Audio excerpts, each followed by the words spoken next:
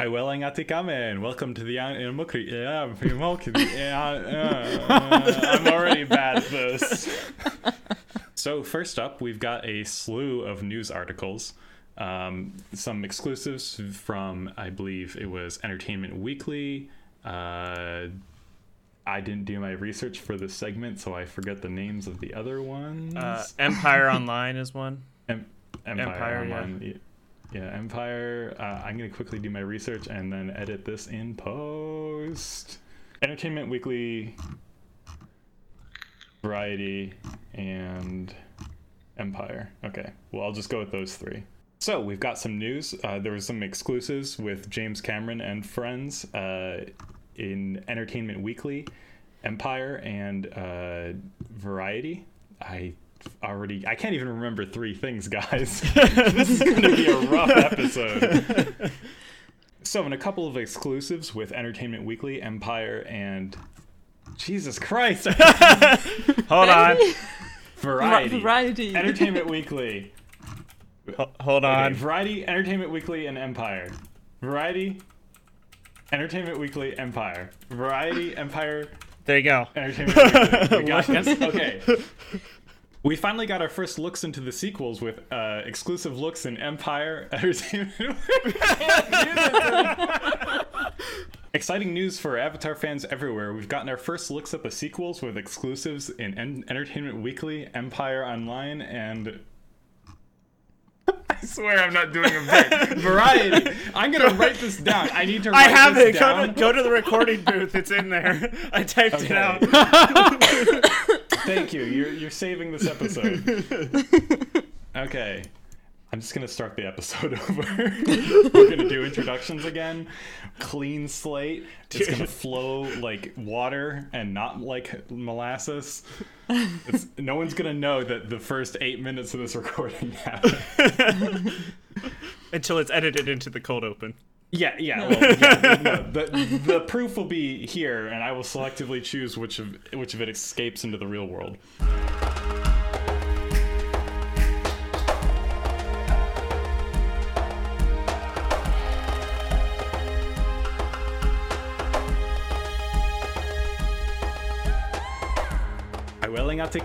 Welcome to the Eana Mokri podcast. We've got a whole lot of Avatar news coming out of our brief hiatus, and let's just jump right into it. I'm Bamadik, and here with me are my co-hosts Eana, Awe, and Willem.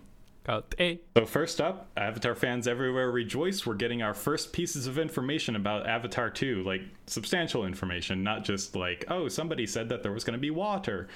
In a couple of exclusives with Entertainment Weekly, Empire, and Variety, we've gotten a slew of information, some behind-the-scenes looks, some photos, concept art, and also just tidbits about the story.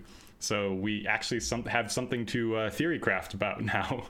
My initial reaction to this has been, this is the first time in the 3-4 years or so that I've been in this community where Avatar 2 has like felt real. It's been something that we've talked about in the abstract and sort of know that it's coming in some way, shape, or form, but to these details being revealed, these pieces of concept art, and sort of these kind of looks into the the cliff notes of the plot, they have made it real in a way that it has not felt previously to me. Mm-hmm. I have to admit for my part that I didn't read any of these articles. I just picked up stuff that was shared on the Discord server and stuff, but I'm not really in the whole picture. Like, I don't know everything, so... Okay.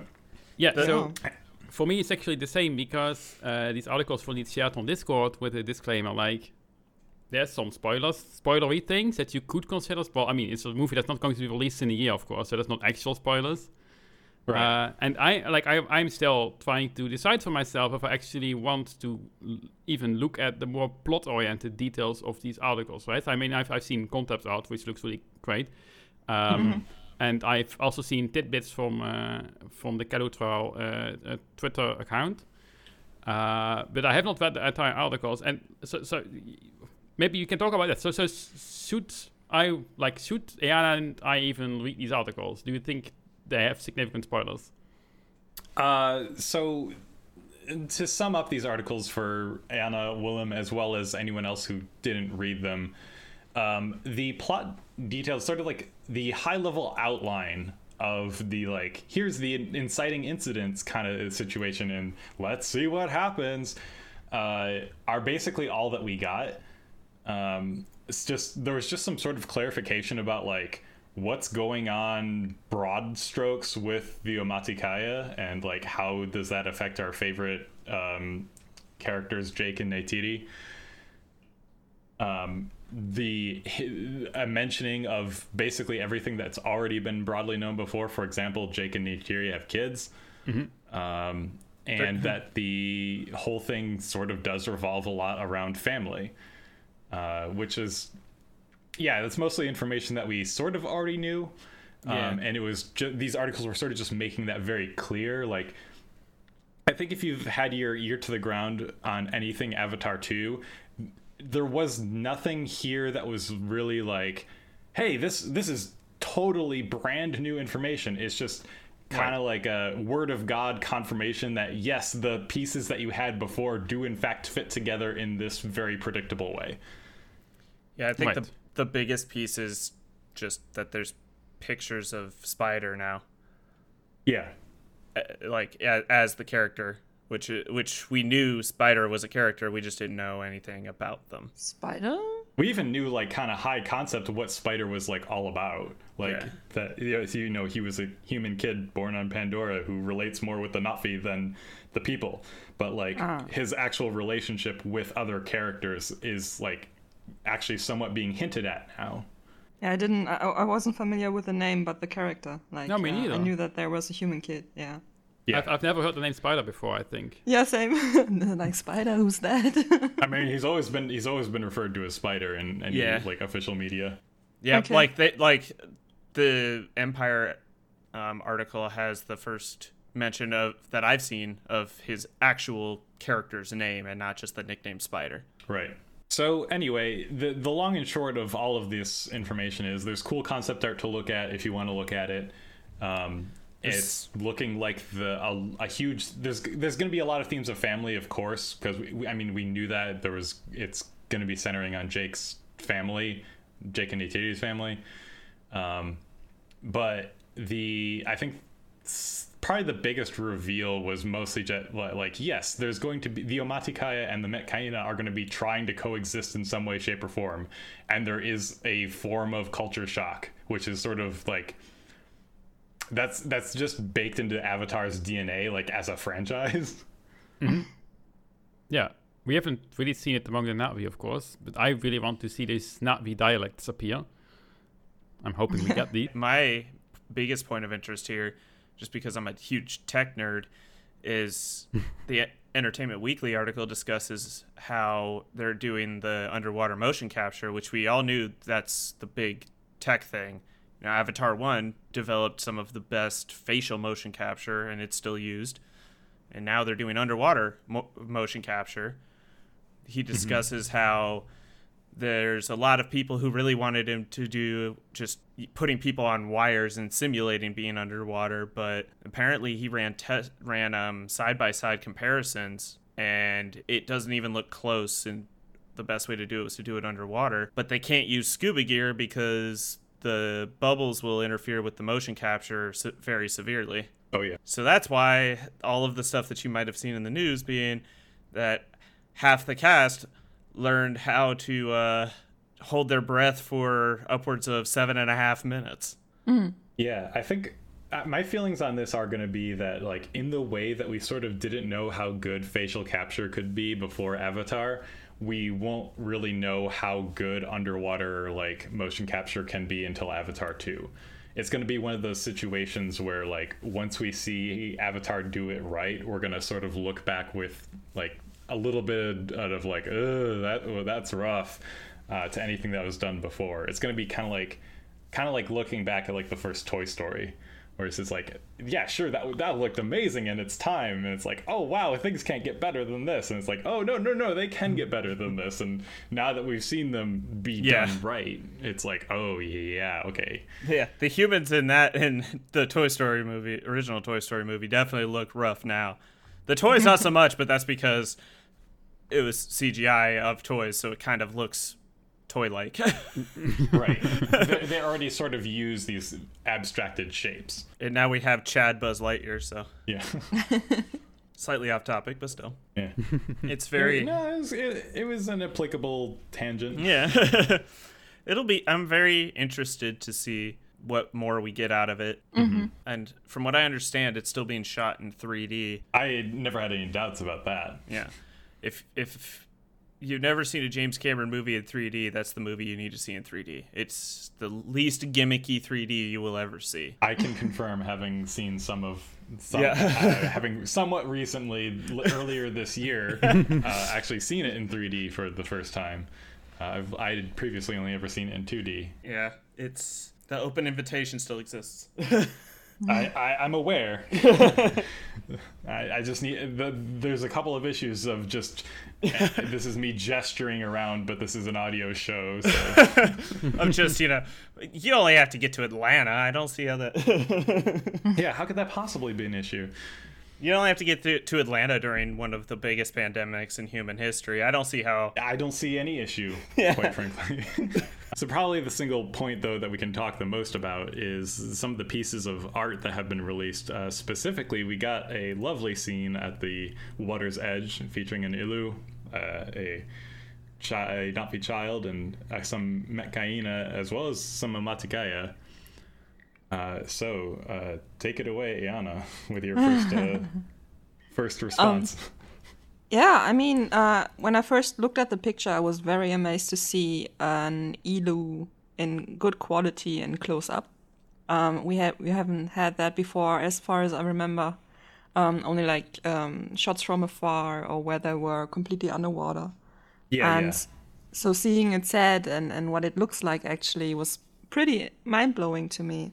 And as I continued looking at the picture, I noticed that the Metkaina, members of the Metkaina clan, looked different to other Navis that we were familiar with so far. Meaning that they appear to have some sort of fins on their arms, and their tails look to be wider than, for example, the Omatikaya. Mm-hmm. Yeah, I was part of the discussions that were happening immediately afterwards, and yeah, their arms look sort of wider and thinner, and their tails are also just sort of like wider and thinner, and it looks like, yeah, they are adapted to the water environment, which does beg the question, for how long have they been near the water? And like for them to have adapted in that way, like and also looking further ahead, what other adaptations exist? Like, are there Nafi with in cold regions that have hair, like furry Nafis, like actually furry? It's actually an interesting question because there's some stuff in the some of the resources out there like Pandorapedia that suggests that there are there's like almost regional speciation. If I remember correctly, there's a couple of places, I don't know how canon it is, but at least on Pandorapedia it's mentioned that there's a couple of instances of Nafi that can use their tails to hold themselves up. Right, I remember that bit. Which the Omatikaya cannot do. Mm-hmm. So it makes sense. What I'm also very excited for is to see if there's any dialects that come out of it. Mm-hmm. I wouldn't be surprised I wouldn't be surprised at all if there was dialects. I mean, it's mentioned, I feel like, but it's like mentioned in Pandorapedia, but there's no specifics out there yet.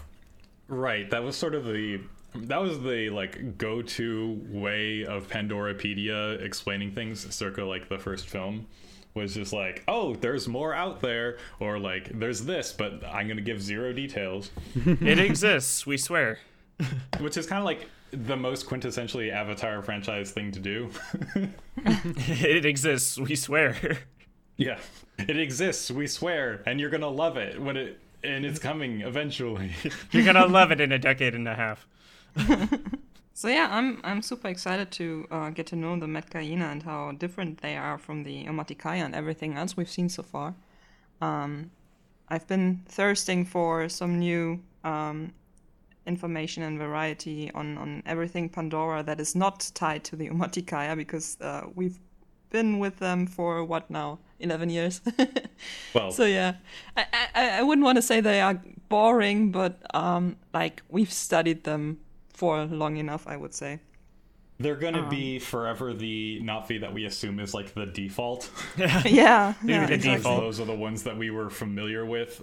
I mean, it's not like everything Avatar over the last 10 years has been like Omaticaya. Well, I mean, like it has been, but there also really hasn't been that much. Like it's not. It's an unfortunate consequence of them being the first that we like really saw, and also the only like media that we had to go off of.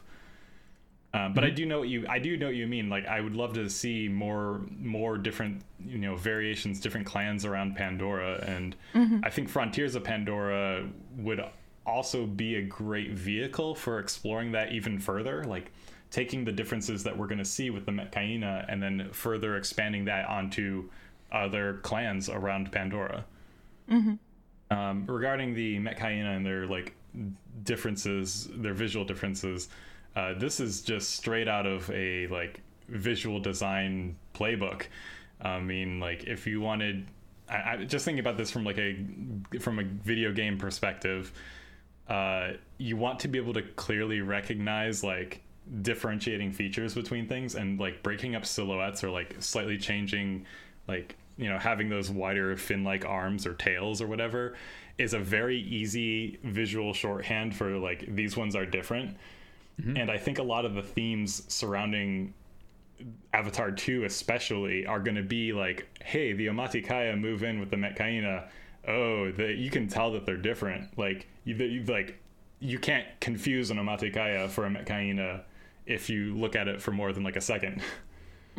And having that sense of otherness and like incongruity is going to be a very important storytelling vehicle for Cameron to work with. And it very much seems like something that he would do, because first of all, it's just sort of tied in with his very scientific and sort of like nature. He's always thinking about how would nature solve this problem, if that makes any sense. Yeah, and we also have to remember that with Avatar 1, we spent a lot of time in rainforests, which, Cameron's very, very interested in it. But now that we're going to an ocean thing, we're kind of in his element now. He's a huge oceanography buff. Right. He's going to be playing favorites. Oh, yeah. Like, I'm very, very interested to see what he does with this. There'll be a lot of interesting things, I think. Yep. And that's the segment. There's going to be a lot of interesting things. Well said. Yep. Things are going to be interesting, and that's going to make them interesting. Wow. This is the top tier quality commentary that you expect from Eana Mokri. We were doing that the entire time I was up with my family, because my dad said he was going to plug his phone. He was going to plug his phone in so that it would be charged, and we just made fun of him for the entire rest of the time. Or just being like, "Yeah, we're gonna head out so we can leave." Amazing. Stay tuned with Eana Mokri to keep up with all of the Avatar 2 news as it comes out. Thank you for doing that segment for me. Anyway, moving on to our next little piece of news. So something that me and Awe can definitely talk a lot about. Yay! An episode of How To with John Wilson was recently released, and it has some of your favorite hosts here in the actual episode. So season 2, episode 5 of How To with John Wilson is How to Remember Your Dreams, and without spoiling too much, the episode sort of revolves around the balance between fantasy and reality. and eventually comes to a segment featuring some friends from Kalutral who gathered for a meetup. And yeah, we were there. We were shown in the segment, got to speak some Na'vi and have that out there into the broader world. And once the episode aired, there was sort of an immediate response from just the broader like world, not just like, you know, in our little Avatar circles here. A lot of people saying like, wow, that, you know, that's, you know, it's more impressive or, you know, deeper, more heartwarming than I expected. I even got a DM from somebody who worked on the show who said that. He was actually asking me a question about something that I said when I was there, which I thought was funny. He was like, if I knew more about Avatar, I would have been there too. That's one. Yeah, and the response has sort of confirmed for me that the sleeping fan theory, where there's actually a lot of people who are really into Avatar, they just don't have a way to like engage with it. There's nothing new to like talk about with it. But like as soon as there is something, all the Avatar people come out of the woodwork, and you know, all the cynical people are like, where were these people? They're just making it up and bandwagoning. Yeah, no one cares about Avatar. Herder. No, yeah, it's actually really funny. So a couple of instances before even that episode came out, I wear, you know, Avatar t-shirts around, including our one from Omaticon. And I've had people comment on them. Actually, somebody asked me once if it was Shadow of the Colossus, which I could see. I was like, oh, it's actually Avatar. He wasn't too interested, but the barista that was actually making the coffee got really interested. Oh, yeah. And I've had people talk about it. I've had somebody talk about it at like a Target randomly. It's interesting how there's a lot of people where Avatar really kind of got in touch with their emotions in some way, but they just didn't have any way to express that. And when they're reminded that it existed as a movie, they're suddenly like, oh yeah, I loved that movie or whatever. It's interesting. Yeah, I mean, you don't become the highest grossing film of all time without people liking your film. Twice. But yeah, I mean, that's sort of the basis of the sleeping fan theory, is that like, yeah, when you don't have a way to engage with the thing, it doesn't get brought up as often. Like, there wasn't a steady stream of merch, there wasn't a mini series, there wasn't, you know, there wasn't a whole lot to do with Avatar unless you were a language learner. Yeah. And now that we're starting to see, you know, more, whether it's just, you know, announcements of, the sequel is coming from the official Avatar Twitter, or stuff like this episode of How To with John Wilson, just shaking the jar a little bit. And they're like, oh yeah, wait a second, it moves, you know, it's still there. It didn't go away. And I think almost in a way it's better for people who did like Avatar to not constantly be like, by the way, Avatar over the last decade, because people's last interactions with Avatar was coming out of a theater and being like, damn, that was a cool movie and I like that, and I had this like emotional reaction, or like that scene was really cool, but not like letting that get played out. Yeah, so I think it can also be something nostalgic at this point, because it has been so long ago. Like, people watched Avatar when they were, well, was it like 12 years younger than they are now? So they probably will like remember when they watched Avatar for the first time. They're like, oh yeah, that was a different time, and like might get nostalgic about it. And then when they get, because there was nothing in between, they might like attach these hopefully positive ideas to Avatar 1. So I think that's really interesting. That's a really good point. And that is a point that I was blind to as being an old man, because I was 20 when I first saw the first Avatar film, and I'm 32 now. Not a lot has changed. Like, I mean, like, not that I've changed as a person, obviously. Like, I'm not like permanently stuck at the age of 20, but like you know, the world that I was part of then and the world that I'm part of now, like as an adult, hasn't fundamentally changed. But we get people all the time in Killer Trail who are like, yeah, I grew up with Avatar, or like, oh yeah, I remember watching it when I was like on like DVD or whatever when I was like 5 or 6, and it's like, how? Yeah. I think, but yeah, people have those warm nostalgic associations with stuff that they saw when they were younger at a sort of more innocent time in their life. I experience that all the time with retro games. Like, it's like, oh yeah, this brings me back to positive feelings, even though the thing, like, whether or not I'm enjoying the thing that I'm doing, it's still that it has that aura of, you know, good old nostalgia. Yeah. It's I think I was like 14 when I first saw it, so not an adult, but also not like particularly young either. Like like I was in high school at the time and everything. For me, it was still just an otherworld experience type of thing. Yeah, it's hard to describe sometimes. Yes. But I also feel like anyone who's ever seen the film can somewhat relate on some level. Which also presumably is the Venn diagram of people who have seen Avatar and people who are listening to this podcast is probably a perfect circle. Well, a subset, I guess. Yeah. Yes. We wish. Yes. Oh, well, you're right. It's two circles, but like they completely overlap. But not everyone. If everyone who saw Avatar also listened to this podcast, I would be in a different line of work. Right. Then you could hire an editor, right? Yeah, that would be great. I would not be having issues getting into other graduate schools. I'll tell you that right now. But no, I'm curious. Well, first off, I want to, for future reference, I was a comic shop guy, or token ginger, as I like to call.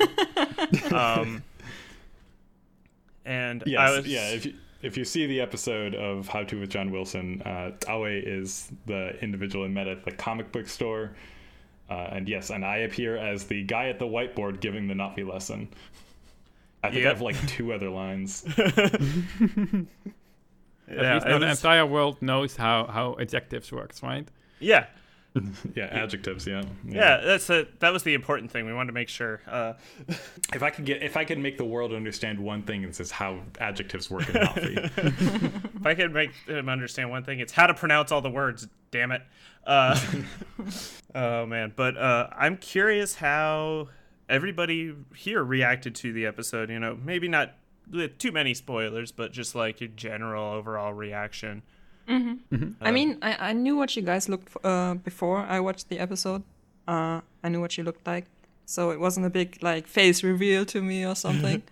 But it was surreal still in a way to see you guys move. You know what I mean? Like I feel moving that. and talking and stuff. So it completed the picture a bit more in my head, and it was like really nice to see you guys come together and being interviewed and talk about the thing you love. And I really liked it without giving too much away, what was talked about and stuff like that. I really liked it. Like, it was heartwarming and it was nice to see, especially because the guy that made the thing, John Wilson, didn't like it didn't feel like he was he wanted to portray you as some kind of freak, or some nerds or something, but he just like showed you in an honest and curious way, I would say. So yeah, for everybody listening, before anybody here agreed to it, we had Mako, who also was there. He went through pretty much his entire backlog of his first season to see how he treated guests and how the show came across to make sure that it wouldn't be, you know, oh, look at these freaks. But and I tend to agree there. It was very much like, hey, here's a bunch of people that really like doing this thing, and I want to show you all these people who like doing this thing. Yeah. I've started watching the series I will admit the episode I was in was the first episode I had seen. Same. I was just vaguely aware of the series, but having watched a couple of other episodes now, his show rides such an interesting balance of like, these are people who could easily be made fun of, or just the innate premise of what they do. Like if you were to write a 2-sentence biography of any of the subjects that he features heavily on his episodes, they're like, that's quirky and weird. And a lesser, artist might just run with that of, that's quirky and weird, and we're going to make all sorts of funny, weird jokes like at that person's expense. But How To with John Wilson takes his subjects and is like, okay, we admit that the premise here is weird, but let's also just sort of dig deeper and let them just be their genuine selves and just see like how fascinating can that be, or like how humanizing can that be, or being like, dang, this is a window into a world that I didn't know existed. Yeah. And I think that's where the show succeeds. And I also think that our community was sort of perfect for that. Absolutely, I agree. Because on the surface, what we do is fucking weird. Like, Yeah. It is. I don't think there's nobody here that is either delusional or recognizes that learning to speak a constructed language from a sci-fi film from a decade ago is an unusual thing. Now, Like you're either aware of that and embrace that, or you're delusional. fun fact. I mean, I'm aware of it, but not always, right? I mean, I have a very clear opinion that everyone is kind of weird in some way. And Normal's some people are overrated. just more conventionally weird somehow. Like, I mean, for some reason, people do stamp collecting. I've always found it like the weirdest thing to be obsessed about, right? I mean, why? So, like, when I interact daily, like on a day-to-day basis with the Navi community, I'm just like, this is totally normal. And I mean, when I think about it, I'm like, yeah, most people wouldn't do this. But I mean, You care, made me, right? You reminded me of one of my favorite quotes from our own Alim Samsiu, which is, normal is just the default weird. Yeah. I've stolen that as a motto now. I was going to say, fun fact, when I first joined the Nutfi language community, it took me 3 to 4 months before I eventually told my parents that I was doing that, and I was living with them at the time. Oh. Yeah, it was just like I didn't know how they would react, which was weird because my parents are extremely understanding and also quite weird people, so they wouldn't really care. But like, Right. it was a very personal thing, and I wanted to, kind of reveal it at some point. Right. And funny enough, my mom actually picked up a copy of the Activist Survival Guide from the library and started looking at some of the words in the glossary Nice. after I told her. So Cool. I'm the kind of person where I immediately gush about anything that I'm into to anyone who will listen. So within a week of me learning to speak Notvi, everyone in my circle knew I was learning to speak Notvi.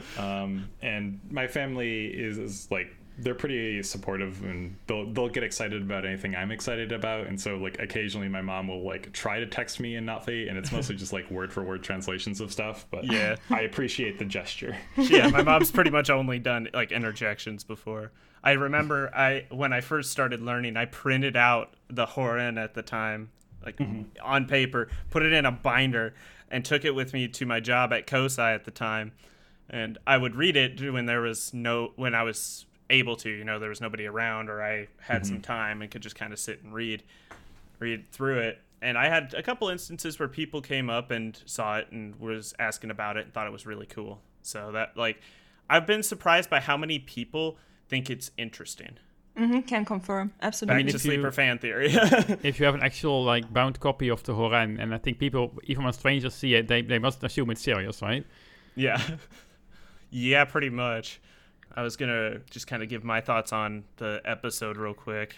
There's so many specifics I want to discuss, but I don't want to spoil it. I ended up watching it. I was up with my parents for Christmas, so we watched it when it premiered.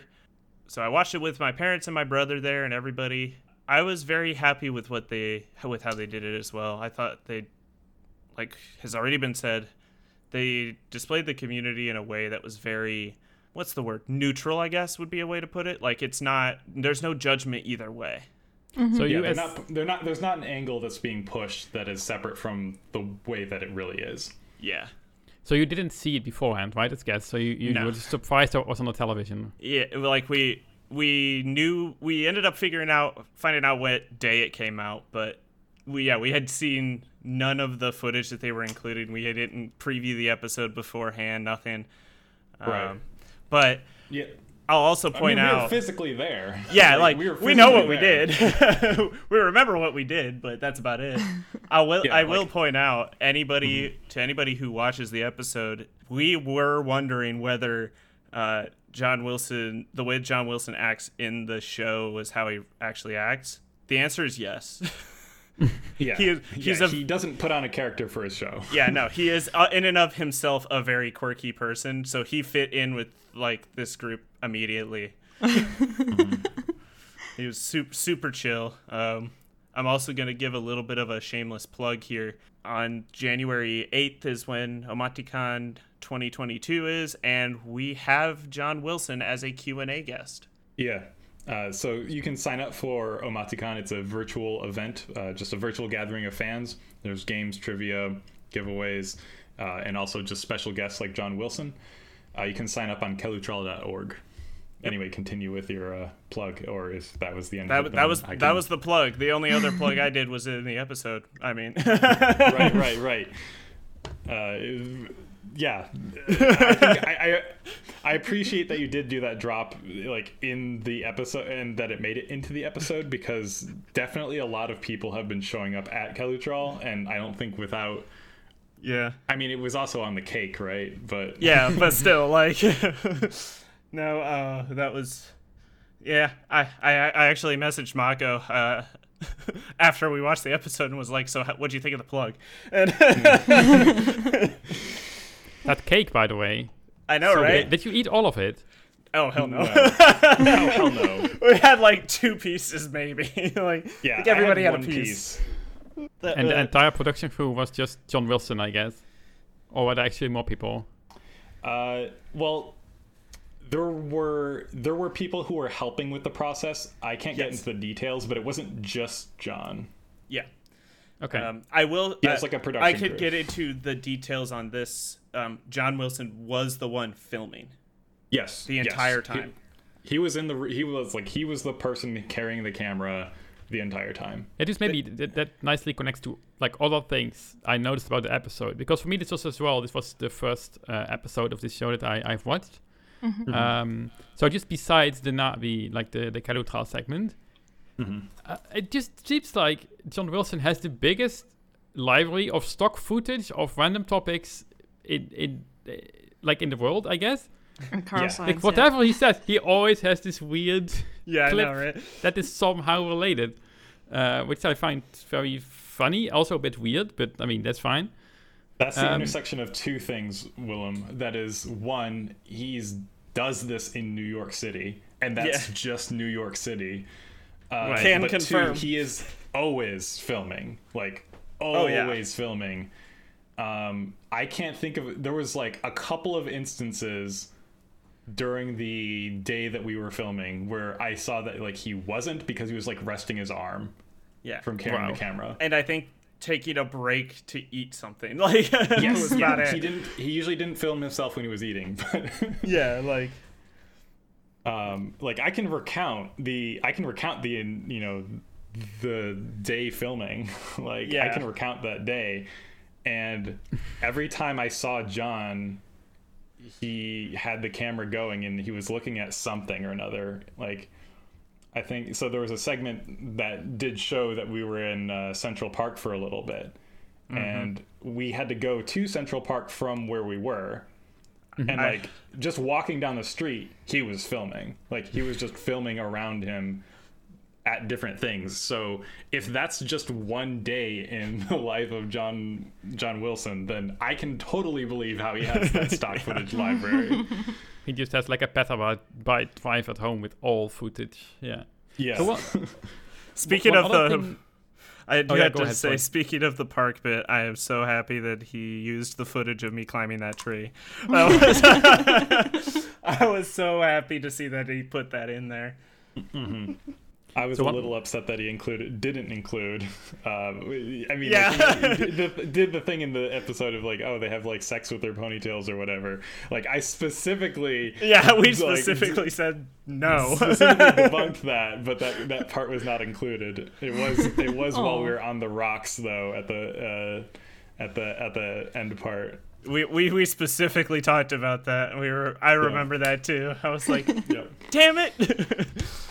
I was like, if there's one misconception that I could clean up, it's that they don't have sex with their ponytails. It was quite an interesting ride, though. There's, of course, plenty of stuff that he didn't use, but there's plenty of stuff he did use that I was very happy he did use. Overall, yeah, I'm also content with it. I couldn't be happier. I mean, like, I didn't really...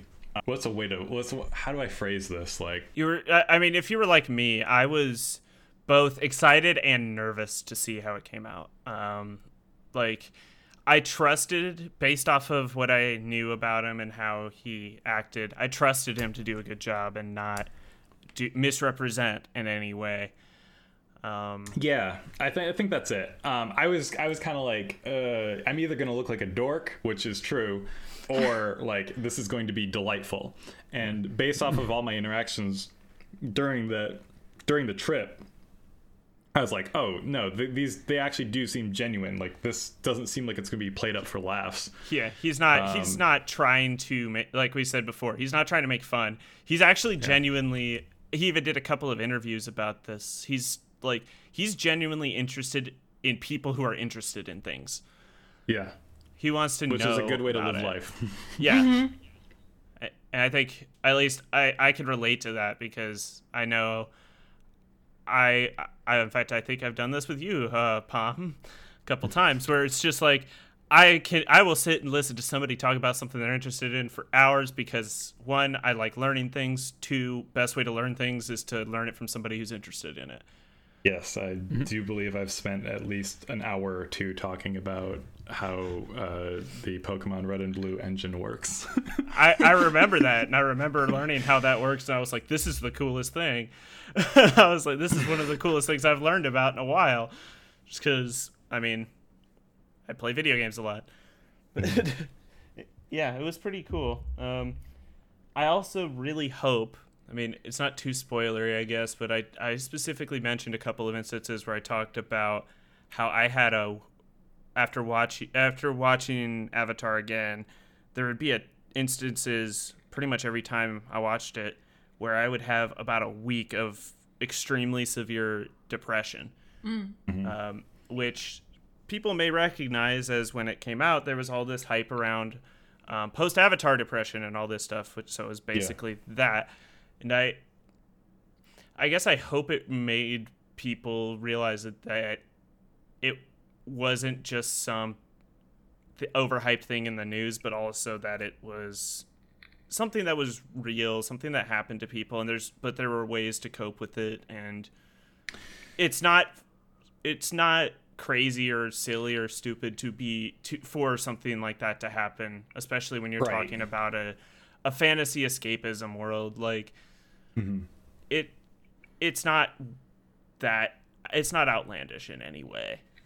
And I think that's something that not just this episode, but the series as a whole does very well, is show the people who are like, show the people experiencing the thing or doing the thing, because it's easy to be sort of dismiss it when somebody is abstracted, or like what somebody is going through is abstracted through the lens of like a news article, like, oh, people in the abstract are experiencing feelings of depression after seeing Avatar. It's like, okay, I can understand how somebody who is sort of less engaged with this whole human experience thing would look at that and be like, oh, these guys, like, what's wrong with them or whatever. But like, as soon as you see like an actual human being talking about their experiences and their lived experiences, you can't like shut that out as easily. It becomes extremely real. Yeah, it's like it's something that actually affected people. Yeah. I think I mentioned it in the episode, but I don't, or like when we were filming, but I don't think it ended up getting in the episode. But that severe depression is actually part of the reason I took a semester off from school while I was in graduate school, because I experienced the world of Avatar for the first time at Disney, and it had that effect. And Right. I had about a week of severe depression. It put me way behind in schoolwork, and then the anxiety kicked in, and I just couldn't handle it, and I had to take some time off.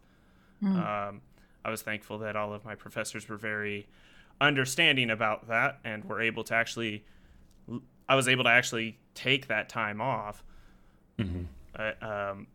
Yeah, it's something that is real and affects people, but I've also found through discussion with my psychiatrist and therapist and everything that the thing that helped me with that the most was this community and immersing myself into this community, because it gave me a way to, it's going to sound really cheesy, but it gave a way to kind of keep the spirit of the movie always in my mind and help me be able to experience it without that depression episode afterwards. And I have not had an issue with that ever since I joined this community. That's nice. I mean, that makes sense to me. I'm pausing to let other people speak if they want to speak. But yeah, I mean, that does make sense to me. I feel like a large part of the whole, I guess this is an episode about post-Avatar depression now. But we've teased it only for the past like 30 episodes. Right, that's like episode Yes, 3 that's at true. one point. Yeah. This is the episode now, guys. We did it. It's surprise, it's the episode. No, but I feel like a large part of the phenomenon of post-Avatar depression is because of how impossible the world feels. Like, Yeah. You're not only shown how beautiful Pandora and such can be, but also because it's several layers of abstraction. One, it's a fantasy film, it's not obviously, but like by definition not real, and then like even in universe it's like not real and so distant and like not something that can reasonably be attained. Yeah. I think that's where that hopelessness element comes from, and by engaging with the Avatar community you sort of make it become real in a way. I mean, we're not like LARPing that we're Na'vis on Pandora or whatever, but Well, there was that one some people instance. are. I was going to say there's a few people who've tried that in the past. okay, sure. But the point is, by like exploring how you feel about the film and, you know, your engagement and interest in it with other people, it sort of does ground it in the real world that does exist, that you can attain, and it removes that very depressing element of this is far away and can never be. Yeah, it's like, and it's also the instance where I know I have these feelings, but I also know there's a ton of people in this community who have had those feelings too. And so like it's the idea of I can actually talk to somebody about it and talk with somebody about it. Like, who gets it? Yeah, like I could be like, how cool is this scene? And somebody else will definitely chime in and be like, oh yeah, I remember, that's my favorite.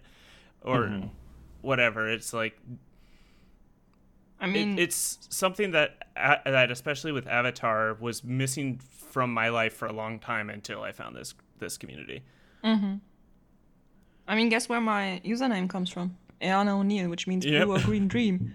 It's like the desire to have a world here on Earth that is similar to Pandora, because I've experienced post-Avatar depression myself, and it's like died down after watching it like 500 times now, but Yeah. the bittersweet feeling after watching it still resides in me every time, and it's because I feel like all humans in some shape or form have this deep desire inside of them to live in harmony with the human beings around them and the nature they are living in, but we are unable to because we are caught in this modern world, which is basically made out of concrete and stuff. But this desire still is inside of us, and so we're living in a disconnect that is constant with what we need, what we want, we can't get there. Which is almost. I don't know if I'd call it ironic or serendipitous, but it's like that this fantasy world only exists because of all of that technology and everything, which is almost totally ironic. Yeah, it's just it's almost poetic in its but and this community wouldn't exist without the technology. Absolutely. Like, no, I totally get what you're saying though. Like, it's a very similar feeling to what I got when I was out in Colorado and experienced the Rocky Mountains for the first time. Like, well, quote unquote first time, the first time where I was not 2 years old. Like, first time I can remember it. And it's like this surreal feeling of just the majesty and beauty of it. But that actually exists and you can go back to it, right? Yeah. That is some difference. I will be living near it as soon as I possibly can. Nice. But yeah, it's one of those special instances. Like, and honestly, I think I've talked briefly about it to some people, like obviously my therapist and everything like that. But that episode was actually one of the first times I publicly addressed it as something that affected me that severely. As I put it with my wife when I mentioned this, I was like, I wanted to talk about it because I wanted it to be something that people could see and be like, oh yeah, I remember having these feelings. And somebody acknowledging it on TV I felt like was something kind of important. I saw a lot of, I've been sort of passively tracking some of the like Twitter response to the episode. Just searching some keywords and just seeing what people are saying, and like a lot of people have been saying like, man, like these Avatar nerds are like supremely brave for like saying, you know, what they did on camera, but like also it's just very touching and very humanizing. So I like, you did the right thing. I don't know if there was any doubt or reassurance required there, but I mean, I appreciate it. It was definitely something I was nervous about, but understandably. Yeah. I was just nervous about making a mistake in my Navi lesson. I was nervous about making a mistake in my Navi period. Yeah. I mean, like,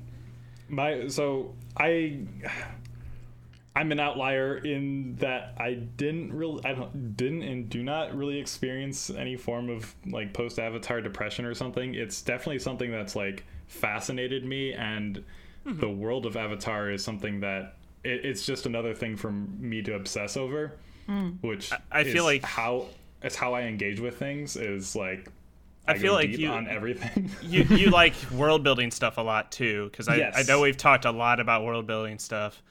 Oh yeah, absolutely, and that's like my primary draw to Avatar. So like in a way, I was a little bit separate from some of the other folks that were shown in the group. Like I'm kind of just, air quotes, just here to be a teacher, but I also very much appreciate the human connection and what brings us together, and I think that's something that I'm always on board with, is the importance of not only just our relationship with nature, but also just our relationship with each other, like as human beings, like to be social creatures. Yeah, it's an important thing. I mean, I think we've all learned how important some social interaction is during this pandemic. Yes. Yep. Not being able to, even with Discord, I mean, during the first major lockdown in the U.S., I know me and Palm were hopping on and playing games quite a bit with a couple of other people, and like even with that, I still felt like I was like, I just want to talk to somebody in person. Right. Thankfully, I lucked out, and I was able to stay with my then girlfriend, now wife at the time. So, but without that, I feel like I would have been like ridiculously depressed. Just yeah. So that was real. Yep, that was a thing. Anyway, there was some grammar updates. Language. Do we want to talk about that? Anyone even interested in grammar update? Perfect segue. Nailed it. 10 out of 10. Nailed So it. something that people in the community really obsess about is grammar. Yeah, another very obsessive point of. Yeah, there you go. There you go. Willem, do you want to lead the segment? I mean, the segment can be very short. It is a very simple update. So actually, we have been away for months with the Eana Mokri in hibernation mode. We've but all we been haven't busy. Sorry, what was that? Listen, we've all been busy. Yes, definitely. But in any case, it was not a big problem because there was not that much news in the meantime. So basically, we've only had a single minor grammar update, which is about loanwords. So if I have a loanword, for example, Christmas, which in Navi then becomes Kerismisse, then it ends with an E, because in Navi a word cannot end with an S sound. So they just insert the E. And that was already known, like all the loanwords we have do that. But what was not known is that if you put a case ending behind it, then in some cases the E disappears again, which in my ear sounds really funny and weird, and I have to get used to it, and I don't like it, but I only don't like it because, it's new and I have to get used to it, and I have to change all the code from my dictionary website to make it work again, which I spent half the afternoon on today, and I was so frustrated with how difficult it is that I threw away all the code again. So then I have to try again tomorrow, I guess. So yeah, it does sound like it's an interesting edge case, but it makes so much sense to me, and to the point where like when that clarification dropped, it was just like, oh yeah, that I wasn't really surprised by that. It's interesting for sure, but it doesn't seem surprising. Like it was always the weakest like sound in Navi. Like it's constantly being dropped. It's only really like it shows up when a sound is needed to make a valid like sound cluster, and it only shows up for that reason. It's sort of like how katakana words in Japanese, they just use "u" as like a filler sound. Yes. And even if you listen to some Japanese speakers say these things, they drop that "u" sound when possible. Yes, exactly. But so yes, that's very, very true. They do drop the sound, but they do not drop it grammatically, in the sense that if I put a particle behind it in Japanese, it doesn't just erase the sound again. So that is like why I intuitively always thought of it like, okay, we have kerismisse. Like the E, maybe you wouldn't really say, like would maybe say like kerismisse with a very silent E. But then still, I mean, it's part of the word kind of, because for Navi, like in the Navi mind, in my mind, what the Navi mind would think about this word is like it's still part of the word, it's just silent. So for me, it's like counterintuitive that you would then drop it.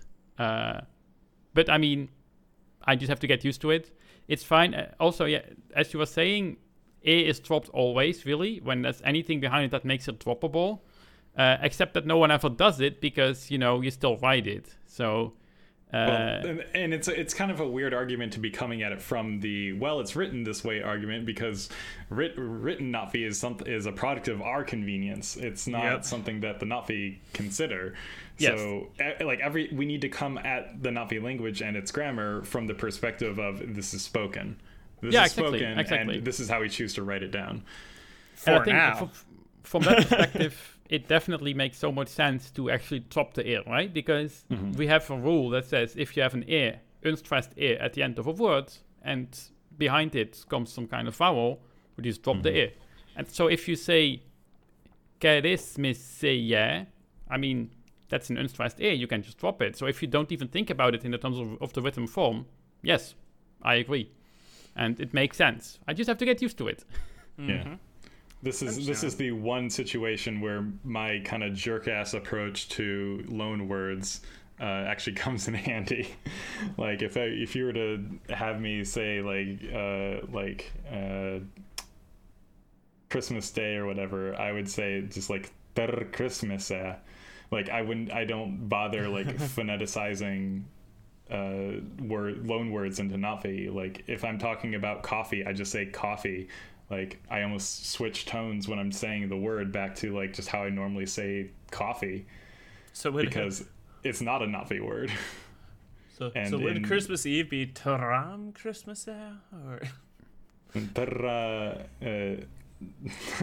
Taram Christmas Ter Christmas sre. Ter Christmas sre. Yeah, I like that. I guess it is. Yeah. I guess dawn is more accurate because the celebration does refer to the evening. Like Christmas Eve day is like its own like thing. It's like not something considered, but Christmas Eve, like the night before, is the anyway. I mean, yeah, I always thought that Eve just meant evening, but that might be my simple non-English mind. No, you're right. It's another word for Halloween is All Hallows Eve. Yeah, like another phrasing of it is sometimes referred to as All Hallows Eve. Yeah, for the people who want to sound mystical and magical. Yeah, for the people who want to make it sound awesome. For the hipsters who don't like Halloween. How can you not like Halloween? Like, I can understand being ambivalent to Halloween, but okay, if we're off topic anyway, I mean. No, but you know, when are we on topic? in the Netherlands, we used to have this other Sint Maarten, which is like a few days before Halloween, or after. I don't know, really. Like it's similar, except like kids do trick and treat, but there's usually like no dressing up. And then like Halloween got imported, as people say. Like I don't care, but people can get very worked up about it. It came from America, Oh no. It's invading our culture. I mean, I don't care, but I guess it's fun to walk around dressed up and stuff. But it's not so much of a thing yet here. So I mean, yeah.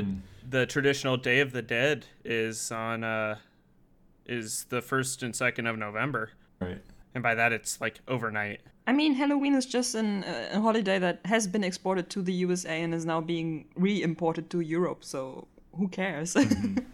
Yeah, I definitely do not care. It's just like if you're saying who cannot love Halloween, yes, there's people who do not like Halloween for weird reasons that I do not fully grasp. But yes. Well, they sound like fun people. Yeah, fun, definitely the type of people that I would want to walk around, right? Like, hang out. Apparently, it originated from the Celtic people of ancient Britain and Ireland. That tracks.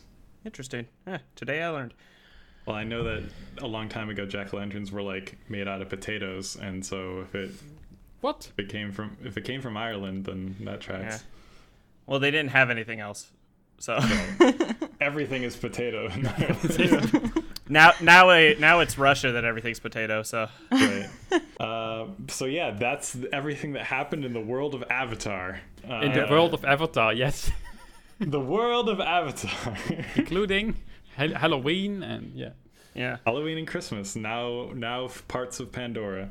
There was discussion about that. I believe I've specifically said that if an Avatar holiday special ever came out, that I would go through the trouble of inventing a time machine to completely erase it from existence. Well, maybe it'll what be would good. that look like? What would an Avatar holiday special look like? As long as it's not actually Christmas, and it's significantly better than whatever the hell the Star Wars one was, then I don't care. Yeah. I feel like people are overly projecting what happened with the Star Wars holiday special onto any like theoretical holiday special. I feel like by nature a holiday special is a little bit campy, but I've heard the Lego Star Wars one is good. Yeah, if there's a time of year to be a little bit campy, it is the holidays. Anyway, as usual, I've missed all of the meme culture references, so... Best Christmas movie is Elf, don't at me. I'm partial to the Santa Claus for the Santa Claus is good. Santa Claus is one of my favorites. Can we wrap up this episode? No Navi conversation anymore? I mean, we are about an hour in. We are an hour and 7 in, depending on how much of the introduction I cut out. So, do you want me to give the official "we will skip it" this? You can. I'm usually the one who does that, but if you feel that if you would be happier doing it, then sure. Unfortunately, because we just can't stay on topic, damn it, we're going to have to skip the Navi conversation this time. And because there was just so much to talk about. But stay tuned for future episodes of Eana Mokri, where we may find a way to stay on track and have Navi conversation practice into the new year. We're definitely going to keep all Avatar fans afoot to the latest news, and you won't want to miss it, so make sure to subscribe on your platform of choice. I've been Pamarek. I've been Tawe. Well, I'm Willem. I am Eana. And we don't normally do this kind of an outro. Yeah. Nope. Bye, bye. Bye. Bye.